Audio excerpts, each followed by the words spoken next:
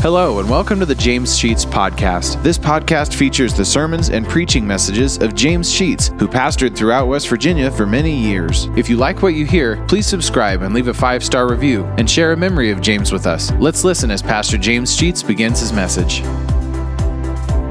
We'll read the first 12 verses of Psalm 139 and then conclude with verses 23 and 24.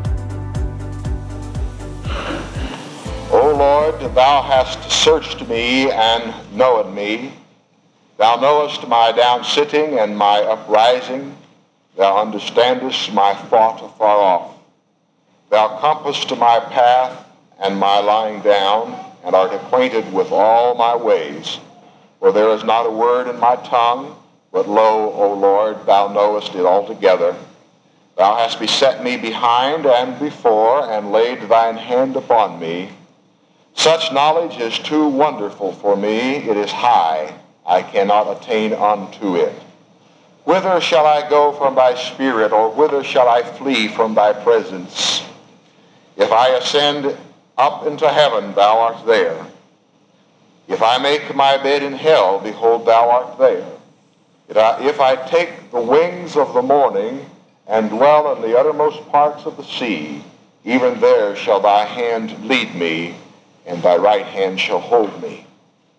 If I say, surely the darkness shall cover me, even the night shall be light about me. Yea, the darkness hideth not from thee, but the night shineth as the day. The darkness and the light are both alike to thee. And then over to verses 23 and 4, the very last two. Search me, O God, and know my heart. Try me and know my thoughts, and see if there be any wicked way in me, and lead me in the way everlasting. May the Lord add his blessing to his word. Let us unite together in prayer. We thank thee, our Father, for the privilege that we've had of sharing together in this day's service. We have recognized the presence of your Spirit as we have communed together and with you. We've been led to your throne by prayer and by the music. We wait now upon you to speak to our hearts in a special way. Reveal to us your will. Open to us the truth of your word, and lift our hearts and souls to a higher plane of living through this fellowship today, for it is in Christ's name that we pray. Amen. I want to go back to the 34th Psalm for our text.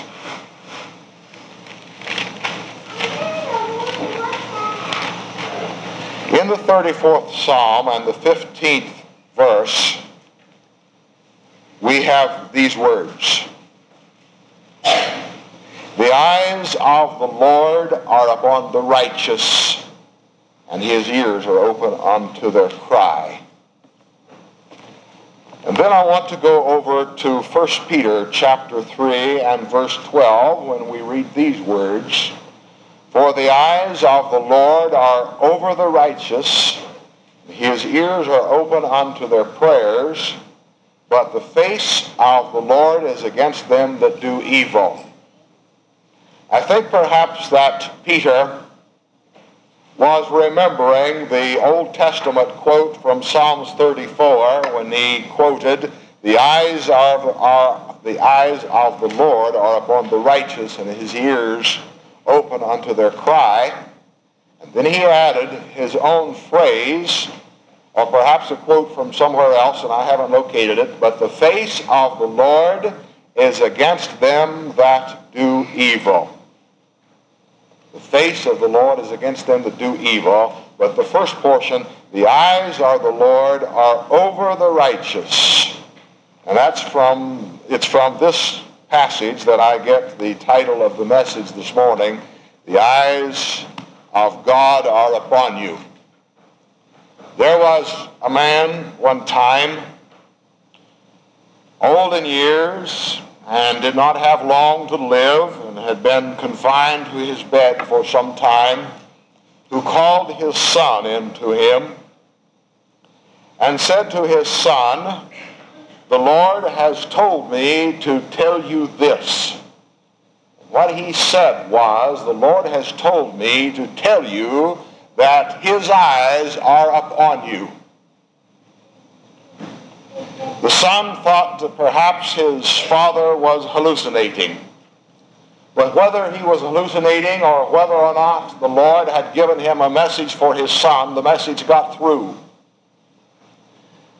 And the son felt uncomfortable and very much concerned about the statement that his father had made, and confessed later on in life that it had had a tremendous impact upon the way he lived.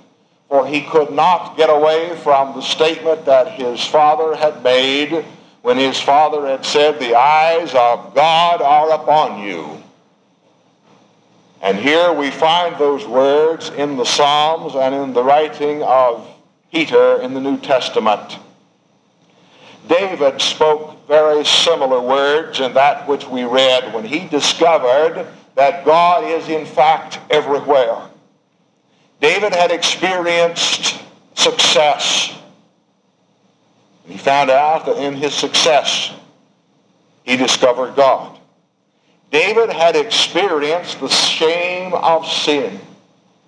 When he had committed adultery and murder and felt lower than any human being could possibly feel, to the point that he believed that he had been committed to hell, and he stated from the scripture that he read, even from that point, he said, "If I open my eyes in hell, and there I will discover that you are also present."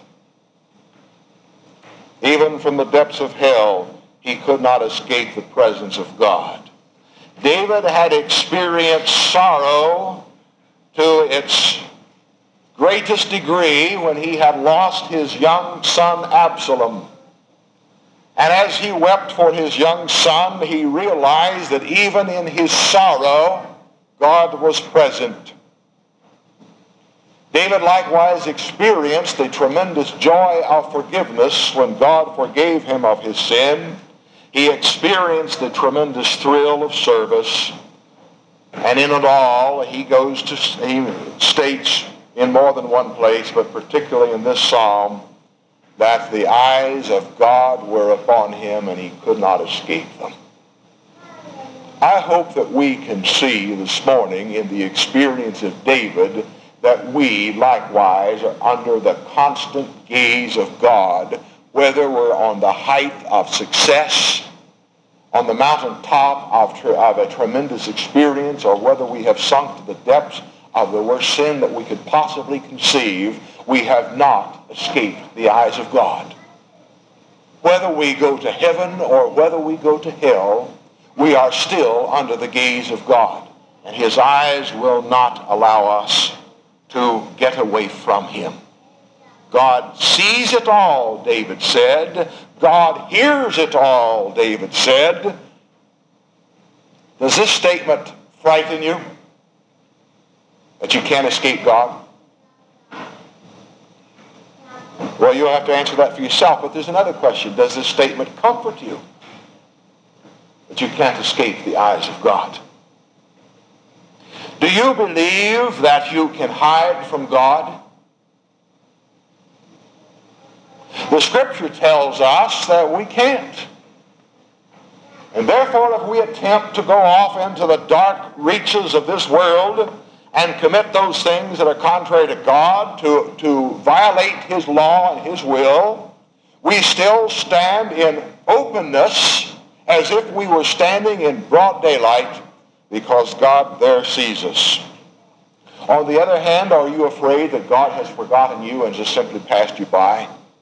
If you have not had that experience, I would be surprised.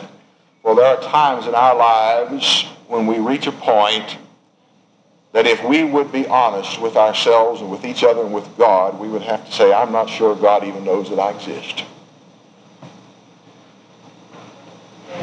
And David felt these things.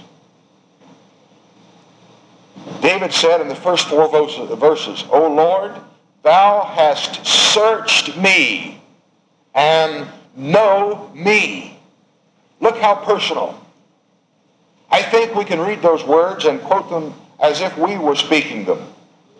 He goes on to say, you know when I sit down, and you know when I get up, and you know even my thoughts.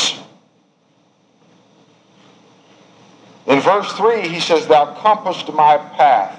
That is, you scrutinize my path. You search out where I go. I cannot go anywhere that you do not find me. You know when I lie down. You are acquainted with all my ways.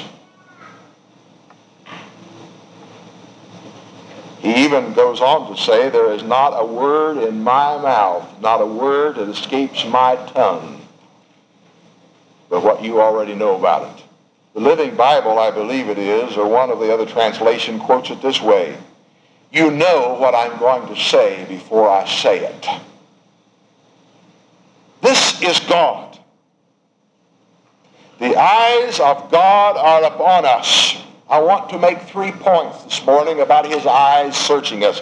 Number 1, the eyes of God should help us abstain from sin. All of us have spoken when we were kids about our mother who seemed to know what we were going to do it before we did it, and we accuse her of having eyes in the back of her head. I believe mothers are born with 2 sets of eyes, one set forward and one set backward. You can't escape them. If we think that of our mothers, how much more ought we to think that of God? When a man wants to sin, or a woman, a person wants to sin, his tendency is to hide and do it someplace where it can't be uncovered. One of my jobs is to go into bars for the purpose of inspecting them. And there's one thing I've discovered about those places. Every one of them are dark. They don't have any lights in those places. Did you know that?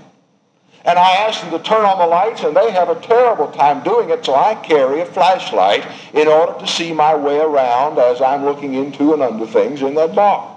Why don't they put lights on? Because people want to hide in places like that. But that's not the only thing.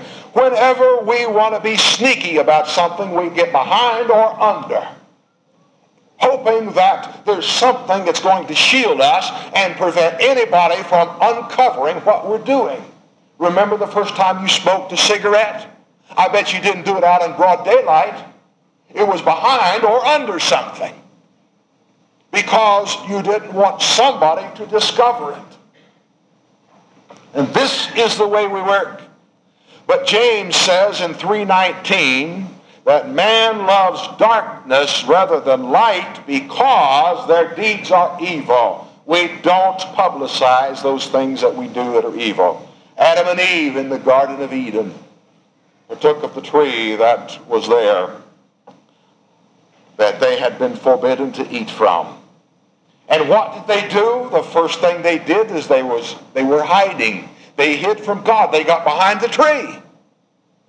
So that when God came walking in the cool of the day to fellowship with them, Adam and Eve were not to be found because they had hidden themselves from the eyes of God. And Numbers 32:23 says, be sure your sins will find you out. And so here is Adam and Eve hiding from God, only to have God discover their sin. On the evening of the denial that Peter made of our Lord at the time of the trial, earlier that evening Jesus had said to Peter, Peter, before this night's over, you're going to deny me 3 times. And Peter stood up and ranted and raved and said, I never will deny you. No siree. Never.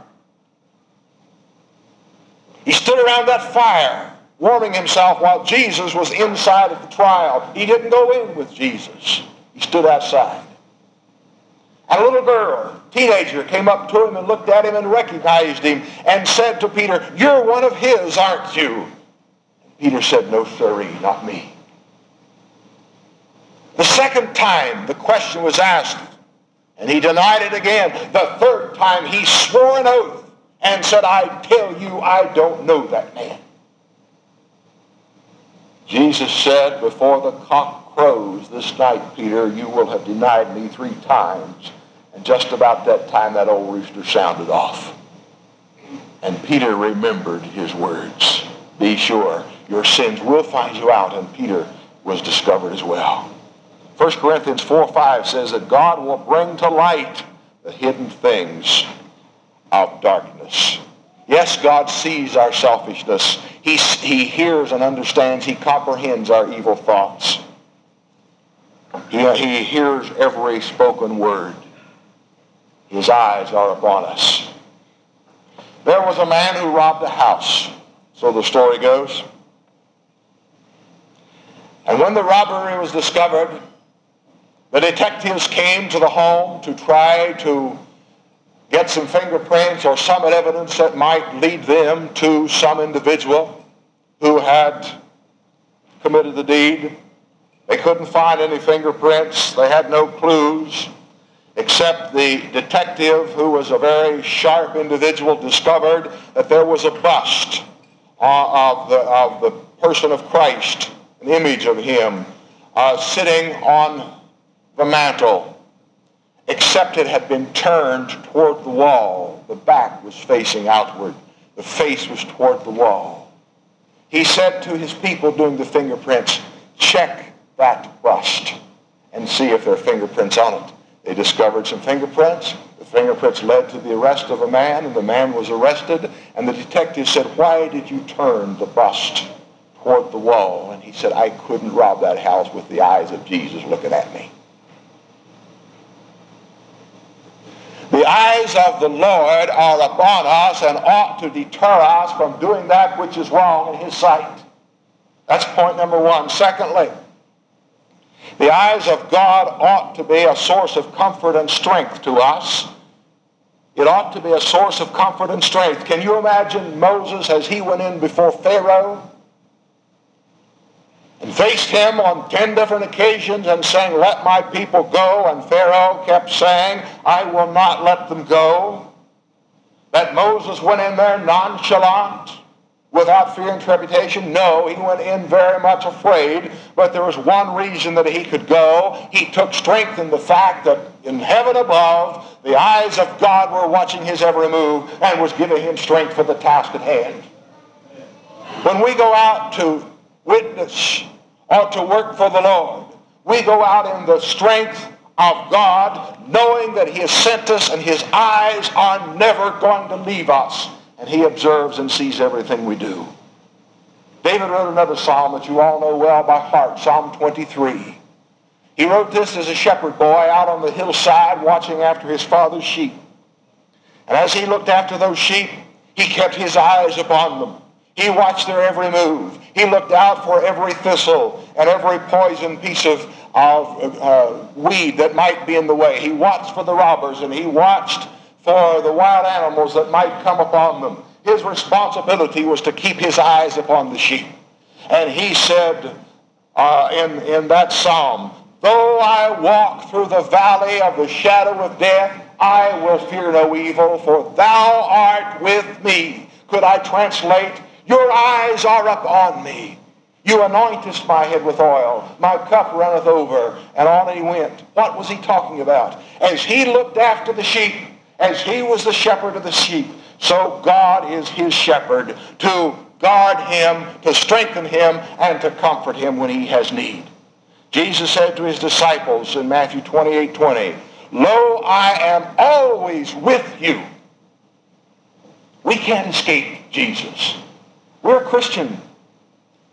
I believe in the Lord, and most of you perhaps believe in the Lord Jesus Christ as your personal Savior. Listen, he is conscious of us and aware of us and always with us and always watching our every move in order that he might strengthen us in times of need. He might comfort us when we have need of comfort. Yes, he understands our problems. Many of you have talked with me on a number of occasions about your problems. We've done that here at church or in your home or my home or wherever. And I try to understand and comprehend what's taking place. But listen, I've got my weaknesses. I can't fully comprehend, but I can tell you one thing. There is somebody who knows completely and fully. Somebody who has seen it all. There is a spiritual says, nobody knows the trouble I've seen. Nobody knows but Jesus. Sometimes I'm up, sometimes I'm down. Sometimes I'm almost to the ground. Nobody knows the trouble I've seen. Nobody but Jesus. His eyes are upon us, and that ought to give us comfort because he's completely and fully aware of all the things that we face. Thirdly, the eyes of God ought to spur us on to great achievement for him. When does an athlete do his best? It's when there are people watching. Not when he's running alone, not when he's practicing alone, but when the eyes of people are upon him. What made David such a great slayer of giants as he went out to meet Goliath? He had never killed one in his life. But he took his little slingshot, selected some very smooth stones, discarded the armor that Saul wanted to put upon him, and went out to meet this great giant. We can translate this into you and I going out to meet the great problems of life. Our giants, we have our own. And as that huge 8-foot-tall giant stood there before David, and all he had was a little sling, and the giant had on his armor, fully clothed with all of that metal, with a huge sword at his side. The only vulnerable spot was between his eyes. David went out in the name of God to perform God's work, and it was God that guided that little stone to its place in the forehead of that giant, and he fell. God's eyes watched David, and the scripture says that David was a man after God's own heart. His eyes were upon him and was aware of him continually. It ought to spur us on to slay our giants in our own lives and in the life of the church, that nothing stand in the way of what we want to achieve for the name of Jesus Christ, because his eyes will continually spur us on to do bigger and greater things. We ought to be greater today than we were yesterday. You know, the wonder of wonders to me is that God knows all about us and he still loves us. That's a wonder, is it not? He knows our sin, and yet he's willing to forgive us. He knows our needs, and he will supply it. He knows our weakness, and he'll carry us when we're too weak to go on our own. This is our God. Someone wrote this. I didn't do it, so I don't know who. It's called The 7 Blessings of God's Presence. Listen to them. God is above you to guard you. God is underneath to support you. God is behind you to encourage you. God is before you to lead you. God is at your right hand to protect you. God is round about to shield you. God is within to comfort you. As you go to your room some nights, lay on your pillow wide awake as you deal with the problems of life, and the tears roll perhaps from your eyes, and you fret about your circumstances. Open your eyes and look up, and you're going to see a pair of eyes looking down. It's the eyes of God, who has never forsaken us. Where can we go from his presence?